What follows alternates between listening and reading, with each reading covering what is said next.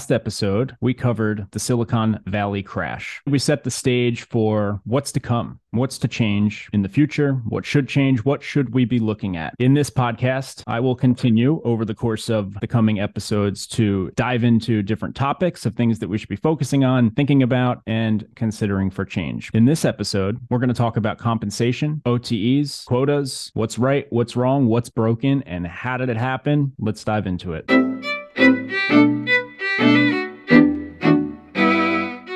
For those who read my recent blog, you know that one of the things that I think we should be focused on changing and improving are quotas, compensation, OTEs, and how they all fit together. How did we get to where we're at? Well, we have an industry-wide problem. Quota attainment, it just keeps going down, and everyone's asking questions. Now, we can focus a lot on the sales reasons, the objections, the competition, all of these different things, and we do plenty of that. And there's plenty of work to be done in those areas, and there's plenty of excuses, reasons, all of the above. But there's also a much bigger reason that this is happening that most people are probably not paying much attention to. And it really comes down to economics and math. Who would have thought, right? And that's what seems to be the vein of our existence these days. But what do I mean? Well, what we know is over the last few years, we've had a lot of money pouring into the economy, and this has resulted in startups having easier access to capital, which means more money, which means a more competitive job market, which means people want to offer higher salaries. They want to compete for the best talent, and the easiest way to do that with salespeople tends to be money. So average OTE goes up, and what happens alongside that? Well, it's the thing that often goes unnoticed, which is the quota. If I'm a VP of sales and I go to my head of HR and my head of finance and I say, hey, folks, we're having a lot of trouble meeting our hiring quotas. All of the competition, they're paying higher OTEs. We need to raise our OTE. Well, it's never that easy. It's going to ultimately result in some sort of a quota increase. And there's various maneuvers that finance folks like to offer up to do this, but ultimately, that is what will happen. The quota will steadily climb at some point. And maybe they won't even hit you with it right away, right? Finance will say, okay, do what we got to do to make the hires. But then next year, whatever, they work it into the plan. Ultimately, that's what happens year over year, is the average OTE goes up, but the quota goes up as well. The problem is, just because the OTE is going up doesn't mean that the quota is all of a sudden just we're going to hit more, we're going to sell more. And it doesn't really work that way, right? But you can create an illusion that you are paying a lot of money and you can hire a bunch of people that way. And then what happens 6 to 12 months later is you got a bunch of people who haven't hit their target and now they're getting turned over, et cetera, et cetera. And salespeople, you know what this is like. And this is why we often say to you, don't take a job just because of the OTE. Don't take a job just because of the 10K, the 20K. And most especially, you should not even ask what the quota is until you've asked what their average quota attainment is. And I don't mean just casually asking them and taking the first answer that they give you. And that's probably a mistake. They're going to give you a buttered up answer. They're going to remove the people who didn't make it through training, or they're going to include the people they forgot about. But these things are not good. What you need to do is ask around. You need to ask the person who's interviewing, do you mind if I speak to a few people who work here, or perhaps some people who used to work here? Or just go do your own poking around on LinkedIn. Send some people some messages. Hey, I'm considering going to work here. I see that you used to work there. They told me the average quota attainment is X. I'm curious if you agree with that or not. Ask around. Find out the answers to these questions, because if the average quota attainment, based on your own research or what they tell you, is not 100%, well, then when they tell you an OTE, that's not what you're going to get paid most likely. So you need to figure this stuff out. You have to do this math. And so now I'd like to dive into the problem, the solution, and really my thoughts around this whole situation, because it's one of those problems that's like a snowball. You start out with the right intention. You want to pay more. You end up with a higher quota. Years and years of this compounding, and you end up with an entire industry of salespeople that really just can't seem to hit their quotas no matter where they go. Now, we can't possibly believe that we just have an entire industry of salespeople that are just not that good. That doesn't really make sense. The industry average just shouldn't be that low, especially for a profession that we have arguably done nothing but get better and better and better at over the years. I would say that the average salesperson is significantly better today than they were 10 years ago, yet their average quota attainment, it's down. Well, this again is the result of a competitive job market where you have to continuously raise OTEs at a rate that you can barely keep up with, and then finance has to figure out how to make the numbers work, and you end up with a higher quota. The result of this is that you will have salespeople who spend spend the majority of their time, and by majority of your time, I want you to think of a salesperson's life as it's 30 days at a time, 31, 32, whatever, right? 29, whatever, 30 days. How many of those 30 days are they at high peak stress level? How many of those 30 days are they sort of in the middle? And how many of those 30 days is their stress just pretty low and they're pretty comfortable? Well, when you have an average quota attainment that's well below 80%, they're probably going to be spending the majority of their month high stress, low confidence, low morale, low energy, getting more and more, less and less engaged, disengaged as time goes by. These things are all bad. This is not going to help someone reach their peak potential. And when you're spending a boatload of money to hire salespeople, you would think that you'd want to make all of the decisions possible to position these people to be successful. Well, probably you want to put them in a position where they're not so stressed out for 2/3 of their month. The first 2 or 3 weeks of a month being a high stress, not even sure if you're going to be able to pay your bills next month. This is not how you set someone up for success. And so we're just doing the math wrong. And as I wrote in my recent blog, and I'll explain here, this is a mathematical equation that can be simplified. We are literally allowing numbers in a spreadsheet to trigger negative psychological emotions and effects on an entire sales team, then industry, because we're putting too much stress on them. We're expecting them to do things that are unrealistic in order for us to promise them OTEs that we're probably never going to really end up paying them because we had to jack the quota up so high just to even get to that OTE. So it's all a bunch of fake numbers sitting on a spreadsheet or a job offer for that matter, or a comp plan for that matter. But all of these numbers are really having no effect other than reducing the actual performance of the entire sales team or industry for that matter, because we're putting so much stress on them to hit numbers that are unrealistic. Now, salespeople, if you smarten up, then you can take control of this problem right away, because you just have to start asking the right questions and not going to work at places that don't have 100% quota attainment on average. Or if they don't, at least you factor that into what you're going to be promised in compensation. Maybe you're okay with 80% of your OTE, but usually that just adds stress anyway, because you're not so sure if you're going to get to keep your job because you're not at 100%. And this is why these numbers are all backwards. And so if you go into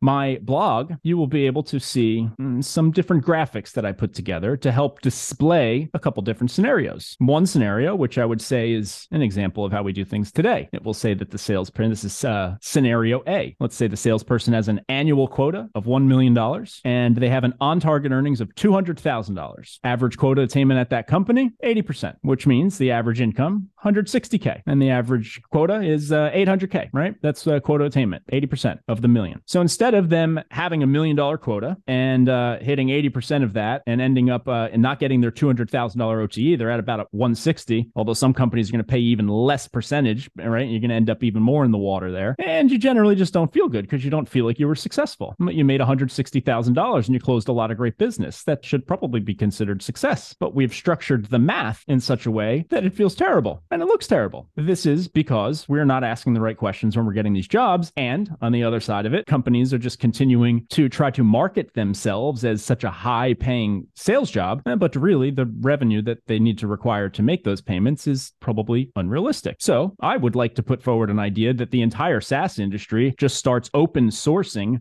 their average quota attainment. Yeah, put it into your job postings. Provide some proof to the extent that you can. Publicly traded companies, I understand. You got some situations there. And nonetheless, I think there's ways around that. Because you cannot advertise a job to a salesperson with a price tag on it, telling them you're going to make this much money, if you're leaving out the most critical ingredient, which is how many people actually make that much money in that job. Because we know half of their compensation is going to be in commission. And so without knowing this other key metric, we don't really know how much we're going to make in this job. In fact, we don't even really know if we're going to feel successful in this job or be successful in this job, because we may just hit 80% every month. Even though if you had just told us that the quota was 800,000 instead of $1 million and the OTE was 160,000 instead of 200,000, well, then we could come in there and crush that quota every single month. The outcome is precisely the same, except you're going to have a compounding advantage now rather than a compounding disadvantage, because the compounding advantage is the result of salespeople and teams having high spirits, having high confidence, being in good moods because they're crushing it. Because when they get a week or two into the month, they're basically almost already at their quota. So they know they're going to be able to pay their bills next month. The problem is we set the expectation so high that the benchmark for success mentally is not good. And now I've got some proof of the fact that these numbers actually, everything I'm saying, it's real. There was a gentleman who reposted my post. Now, I wrote this blog I'm referring to is on my website, but it started as a post on LinkedIn, and then I elaborated on it onto my blog to make it longer and put some graphics in there. You can check it out. This gentleman is a finance and strategy person who has basically been in finance and strategy and administration his whole career.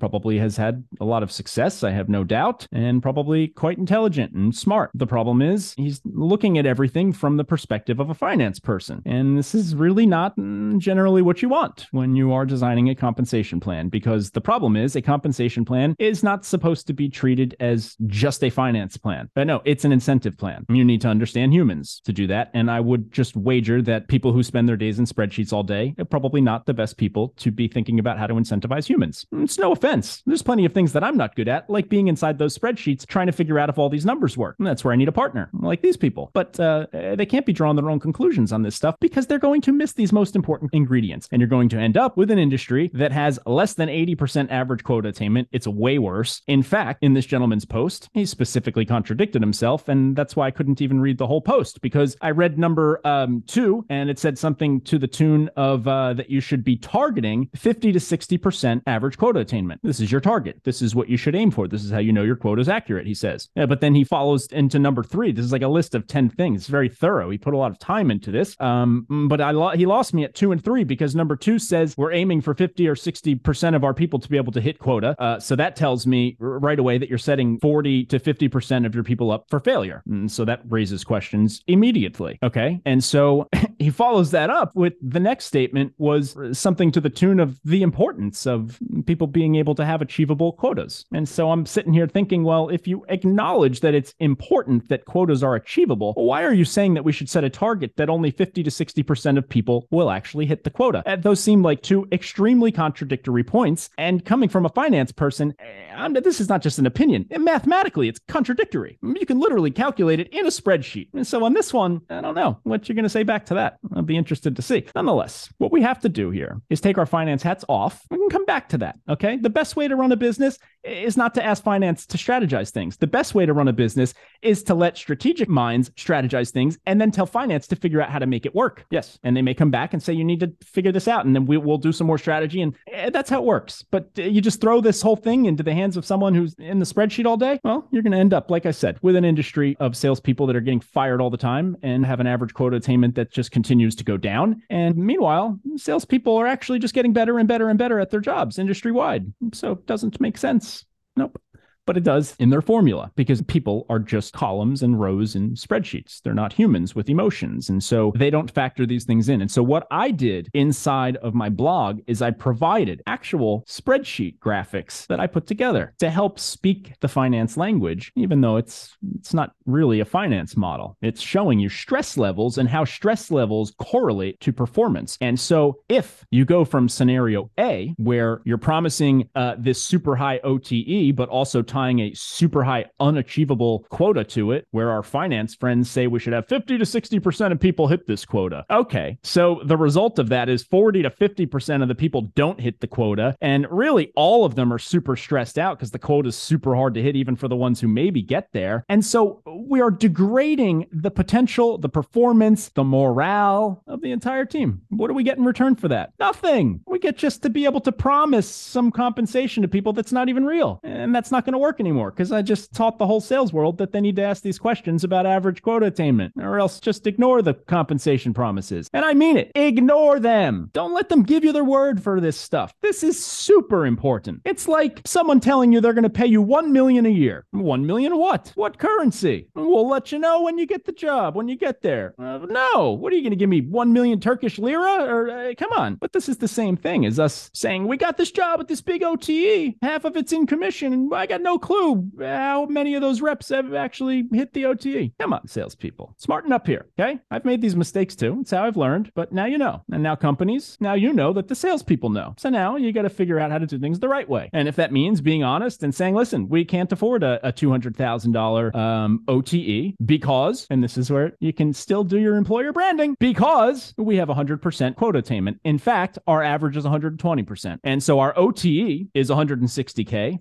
Although we actually have people that have been averaging 200K because they're crushing their quota, because their morale is so high, because by the 15th or 17th or 18th of the month, most people are already at quota. Hey, finance folks, the math is the same. You can make the math the same. The only difference, and again, look at the blog, is that you are going to get out of that high stress level sooner in the month. So if you've got your 30 days of the month, and let's say there's 3 stress levels to make it simple, high, medium, low, with the super high quota, you're spending most of your month in that high stress level. And I know this because I've been a salesperson and I've managed plenty of them. I know how it affects them. I see their moods change when they get past a certain point of revenue, especially when they do it early enough in the month. And that is the mental hack here, is that you want to enable them to get to that point in their head where they feel like they are winning. The compounding effect of that will add up to dollars and cents. And ultimately, you will have a winning and thriving team where the next time people come in to interview for your jobs, you don't even need to advertise what your OTE is. You'll start advertising what the actual average take-home pay is, because it's going to be above the OTE. This is the way that we should be thinking about incentive plans. In fact, while I'm at it here, why don't we stop calling them compensation plans? Maybe that's the mistake from the start, is that we're not even looking at it as an incentive plan anymore. We're just thinking about it as a mathematical formula that will somehow help us create that narrative that I talked about in the last episode. But that narrative, it's got a lot of losers in it, and it's usually the whole sales team. We have an opportunity to fix this now because the money has stopped flowing into the economy. Startups are not competing on salary as much as they were, if at all, to make hires now. And especially as salespeople watch this episode, of course, they won't be able to compete on that anymore. They're going to have to compete on the real numbers. And when you start competing on the real numbers, which is what happens when money's not so easy to get, people have to start doing the real stuff, making profit, actually getting salespeople to quota, all that stuff. When you start competing on the actual numbers, salespeople are going to work at companies that really deliver on the promise. And ultimately, they'll end up staying there much longer. And recruitment gets super easy when you have a team full of people that have been there a long time. For the salespeople who aren't going to take my advice here, the next time they're looking for a job and they're going to reach out to some people who used to work at that company, well, imagine how easy it is to recruit when they can't find anyone who used to work at the company because they're all still